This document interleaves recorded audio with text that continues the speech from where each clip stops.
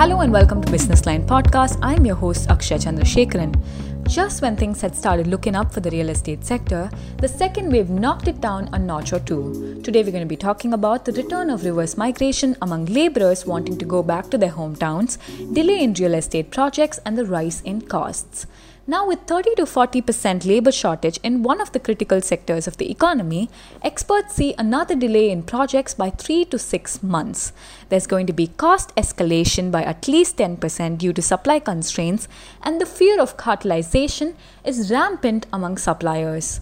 Reverse migration is again becoming a reality in the real estate sector, and industry veterans say it is difficult to convince laborers to stay back. Ravi Sinha, real estate expert and CEO and MD of Track 2 Media Research, says if real estate developers had been sensitive towards laborers in the first wave of COVID, things would not have been as challenging as they are today. He also believes that this labor crunch is leading to a crisis of confidence among home buyers. Project delays have become inevitable and supply hurdles are on a high.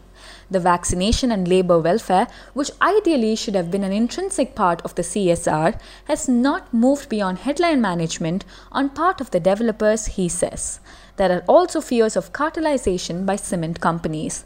In the first wave, there was a huge cartelization in the input cost of materials such as cement and steel, and the cost of projects increases majorly because of the hike in input costs.